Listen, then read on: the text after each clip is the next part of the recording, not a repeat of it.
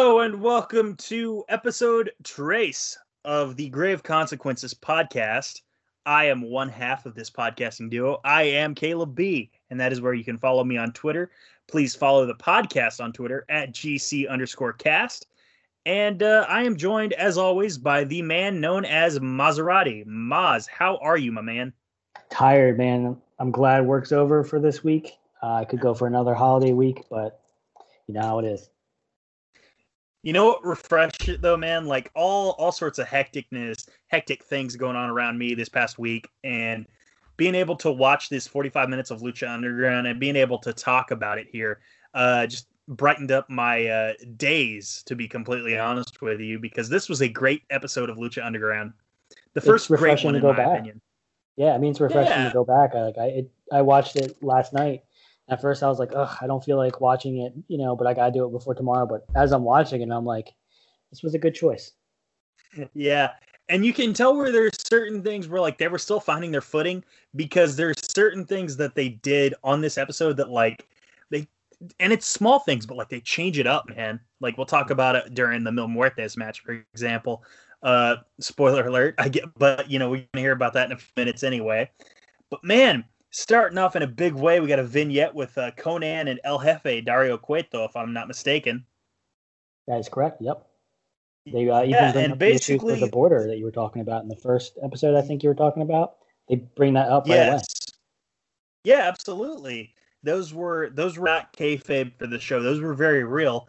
And Dario said, well, these luchadors, you say they're going to carry the league, but guess what? These three guys you're talking about tonight, they're going to face each other.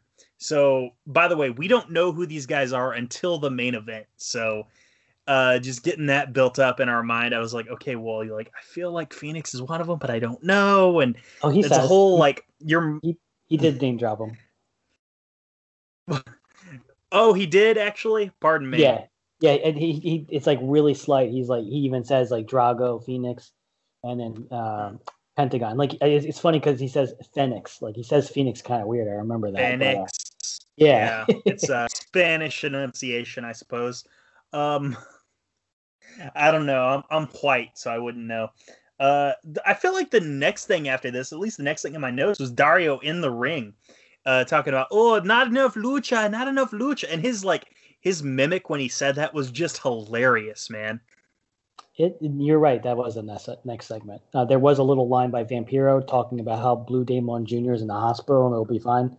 But that was it. It cut right to him coming out the office, and it's really cool how his office is right by the ring. I do. I like that, and they play into that throughout the season or throughout the series as well. Yes, they do. Mm-hmm. Quite a few times. Yeah, absolutely, man. Even later on in this season, there is a certain match between a couple of luchadors where maybe someone goes through a hole in something. I don't know. We'll see. But basically, yes. Basically, Dario mocks the crowd, and he's mocking their affinity for lucha with El Mariachi Loco. He says, well, this guy, he's in a mariachi band. He works at a Mexican restaurant a block down the street. He's blah, blah, blah. He's like spitting in the face of lucha. It was funny, though. Mm-hmm.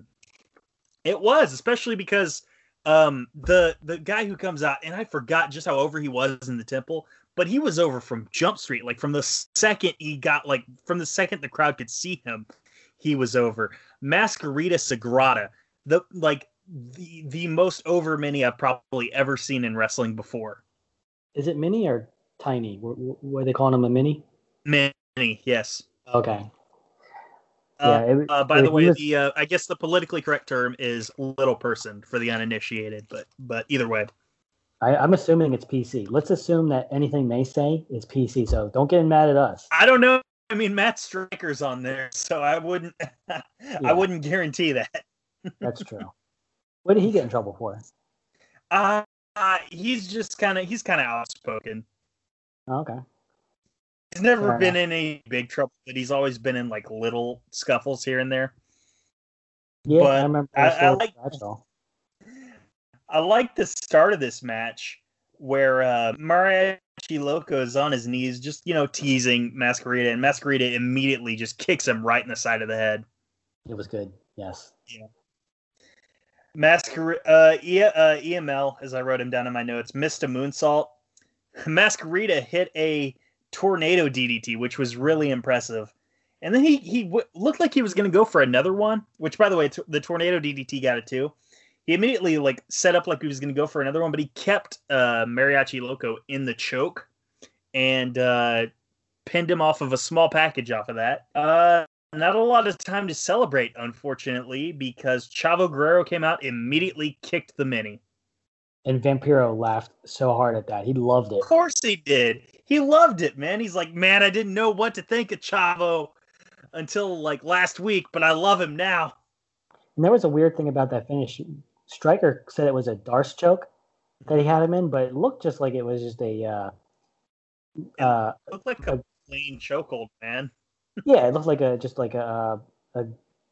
chokehold with a guillotine. It didn't. I mean, I'm not a Brazilian jiu-jitsu guy, but usually the Darce choke, I believe, involves the shoulder. I could be wrong, so don't get mad if I'm wrong. But it just looked like a guillotine choke.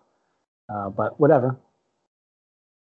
And get ready for even more Chavo Guerrero, because we immediately cut to a Chavo Guerrero interview.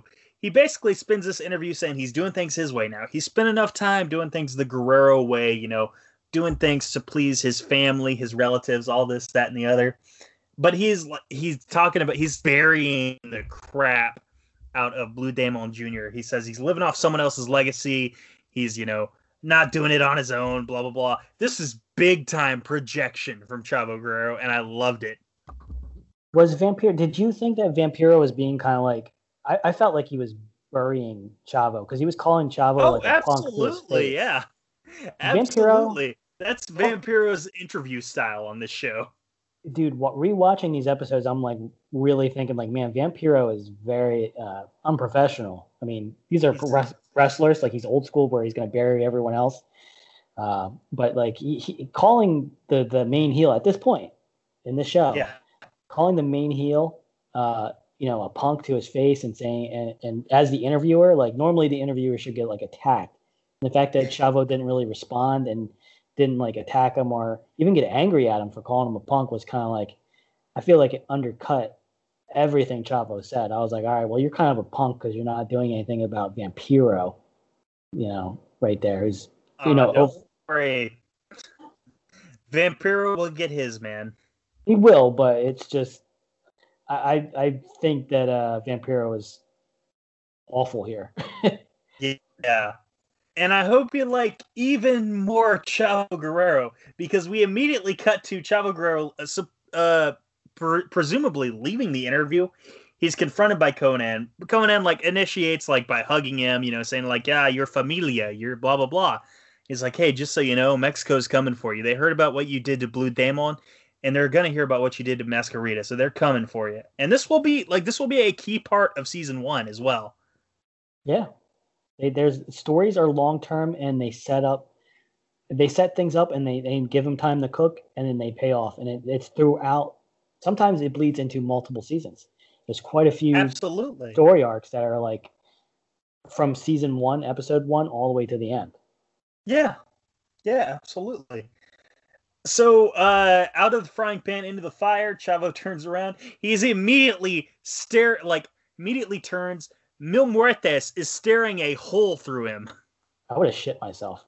Yeah, I would have done a lot worse than that. Katrina says, Katrina then warns him, basically says, hey, you took from Mil what was rightfully his, and don't worry, you're going to pay for that someday. What did he take, though? Somehow. I don't understand that. He just got some licks on Blue Demon. Yeah, it was this. If you notice in this segment, every person that came up to Chavo came from in front of him. And then as they passed him, he turned around. And every time he turned back, somebody new was in front of him. When Mil left, he followed him with his head and he turned around. And then Katrina was in front of him.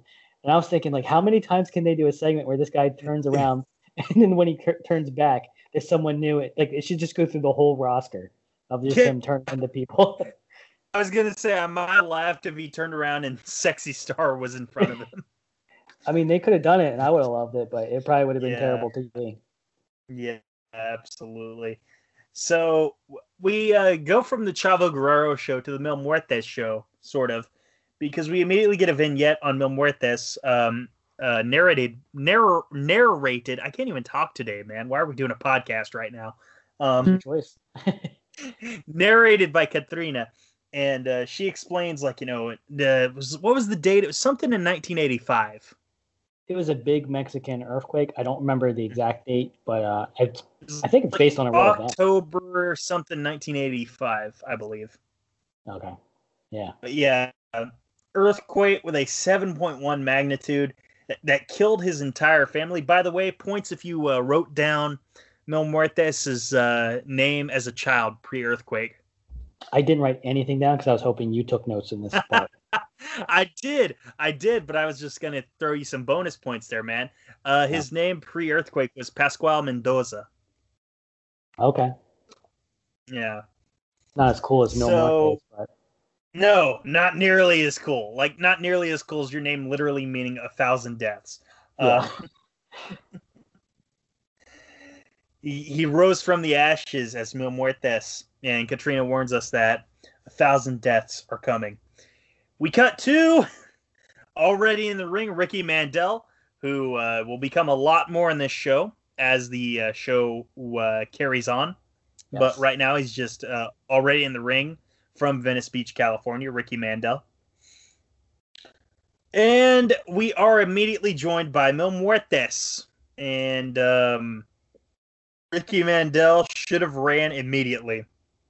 He got one hope spot. He got one hope spot that was immediately snuffed out. Oh, at one point, by the way, Katrina gets involved in a way that is not like her throughout the rest of the show, like the rest of the series. Like, she tripped up Ricky. Like, she doesn't do that ever again that I remember. I think she interrupts a lot of Ivalice's matches, but no, she might use a rock on somebody, the rock that's important to Mil. She might have hit Phoenix with that. She does interfere a little bit, but she doesn't interfere in that way where she's just doing the like typical WWE thing where she's tripping someone, And she shouldn't have really done it in this match either, because it's Mil was going to win anyway. My favorite spot was when Ricky got on anyway.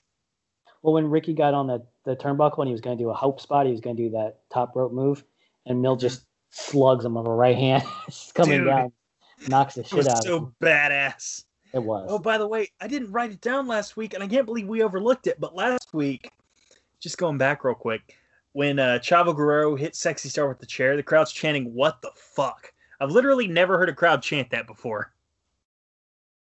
I'm trying to think if I have. Not in wrestling, I mean. Maybe, yeah. I could have sworn that's happened before, but now I can't think of anything. Yeah, I know, right? So, that aside, Muertes wins with, you guessed it, a flatliner, a sick flatliner, by the way. Katrina comes in, and I believe she licks Ricky's face, if I'm not mistaken. I think you're right. There we go. The one part that was interesting was, JR got in trouble for the thing with Anna Jay in AEW. It was funny because when did this come out, Lucha Underground? What year? 2016? November 2014. 2014.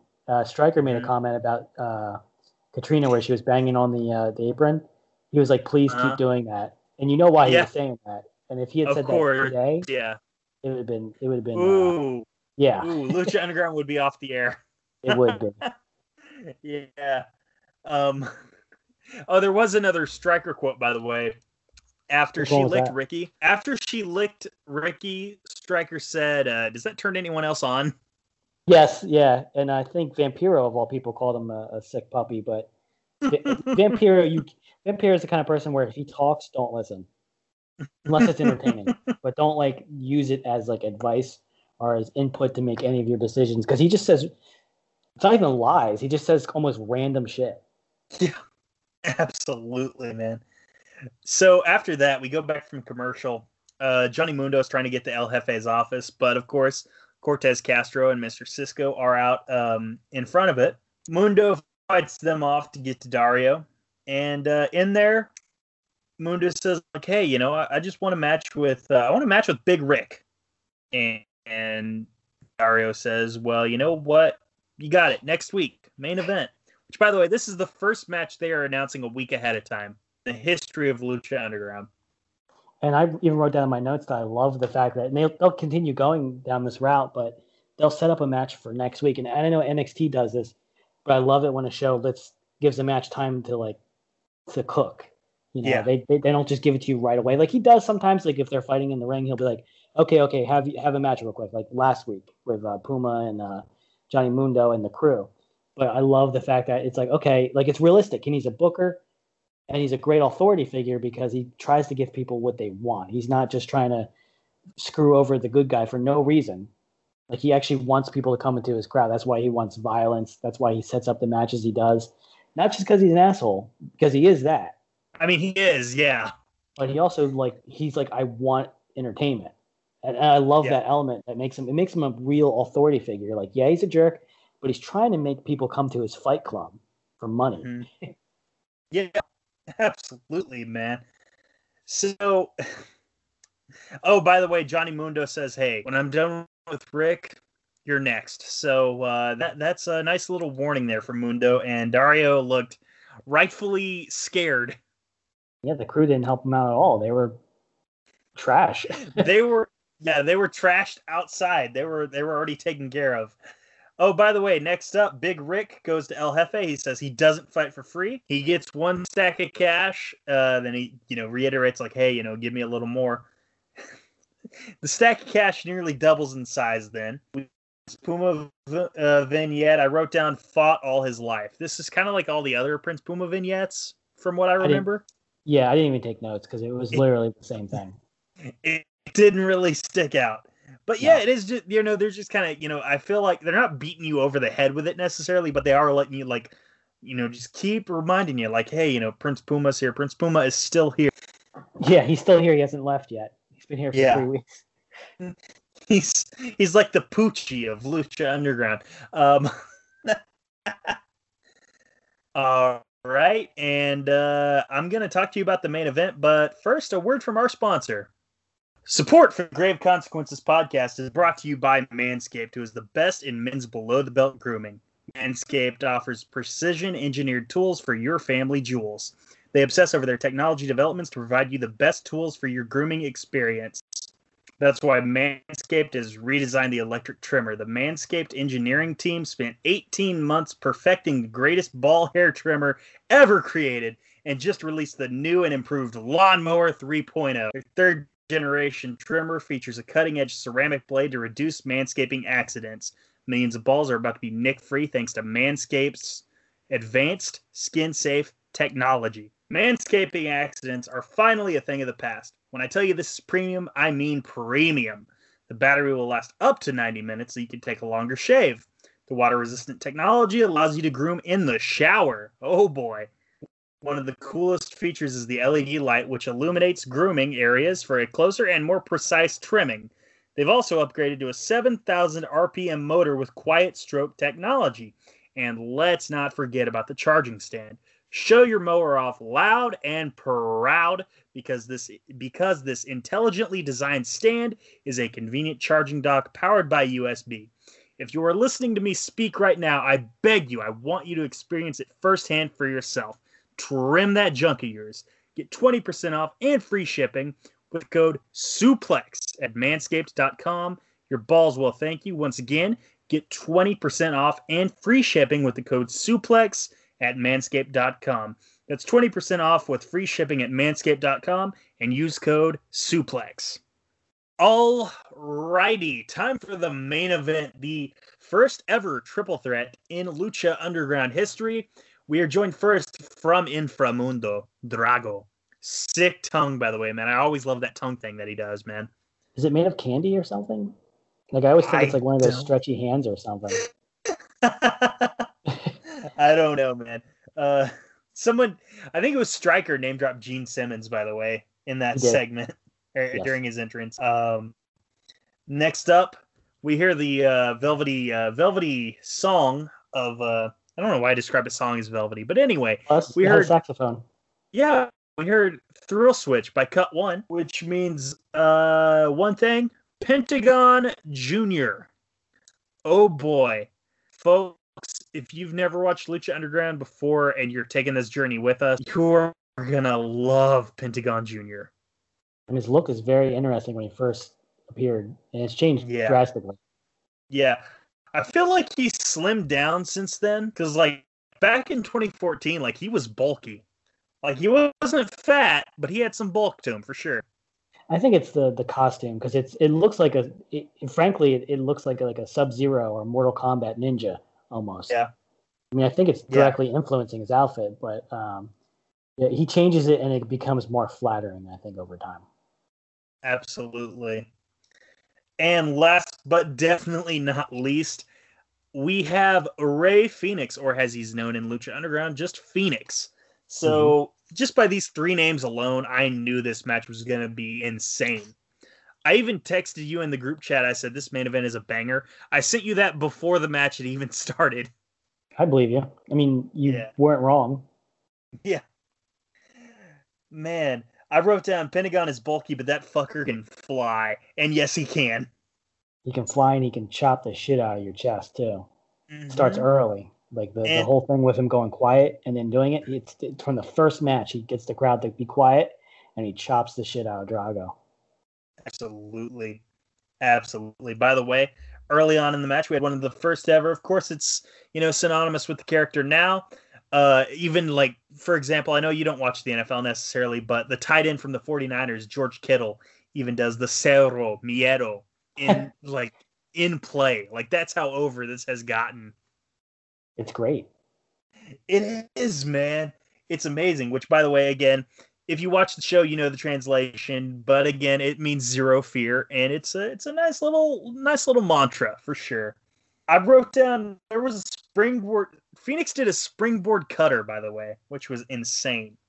Everything that dude does is insane, and he's one of the best wrestlers ever. And there were so many spots in this. I obviously didn't write them all down.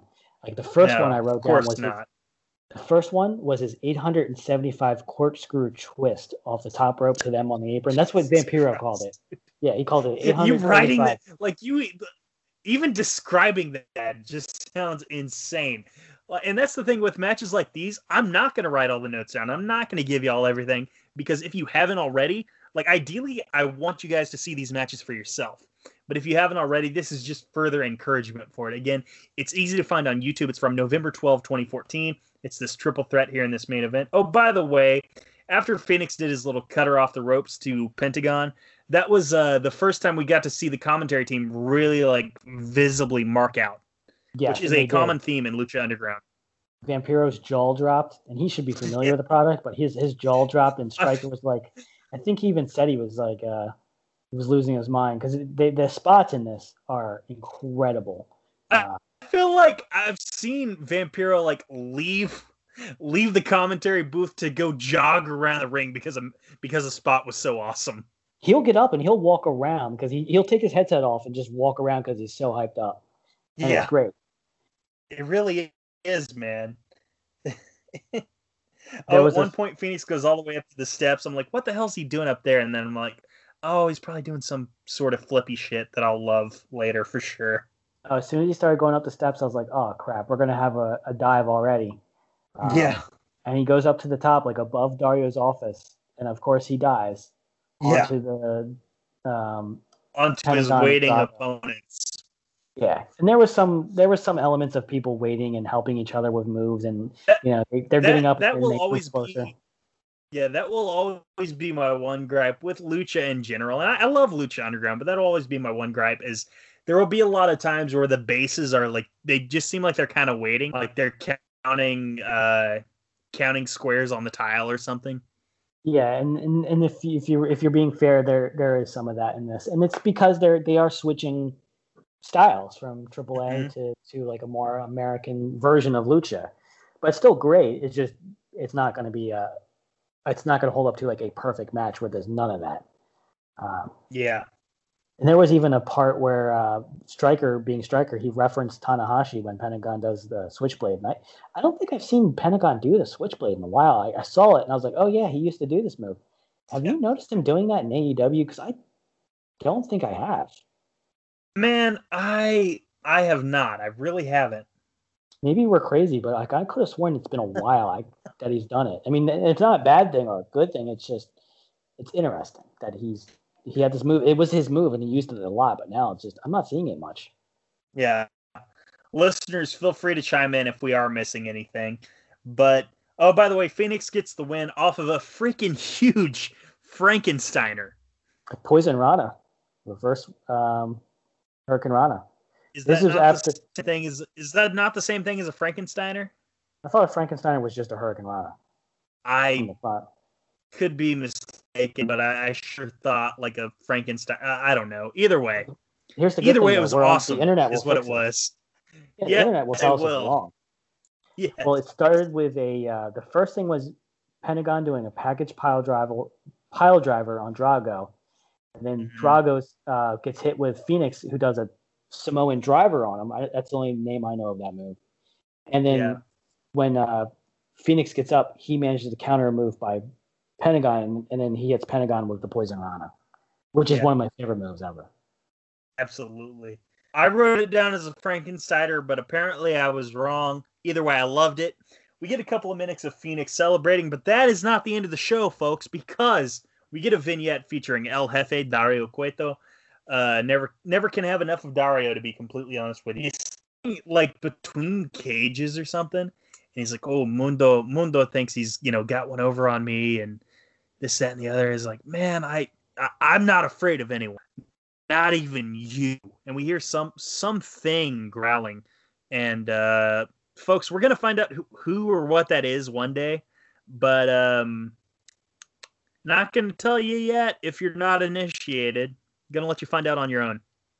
Yeah, he's like talking about being scared, and it's all stemming from Johnny Mundo threatening him. Mm-hmm. And he's saying, he can't threaten me, nothing scares me, not even you.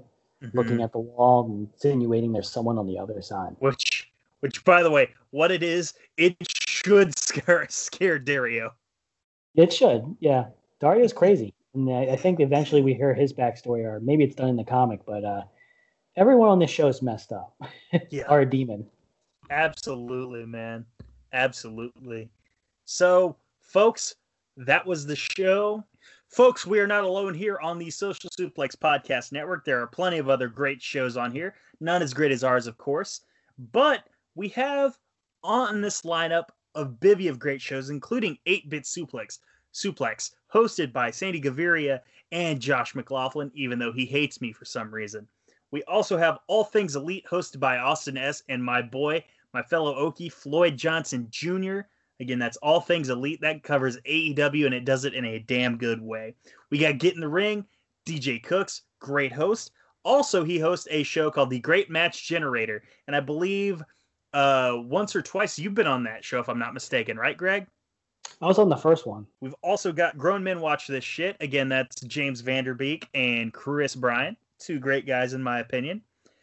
Another show, New Japan Centric, Keeping It Strong Style, hosted by Jeremy Donovan and the young boy Josh Smith. A couple of great guys, in my opinion. Loads of great people on this network, if you notice the theme.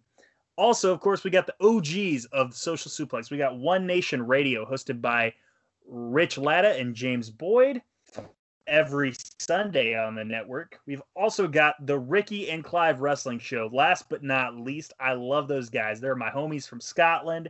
Ricky, you are one handsome devil, and you guys put on a great podcast. And always remember to listen to the Grave Consequences podcast, or there will be grave consequences.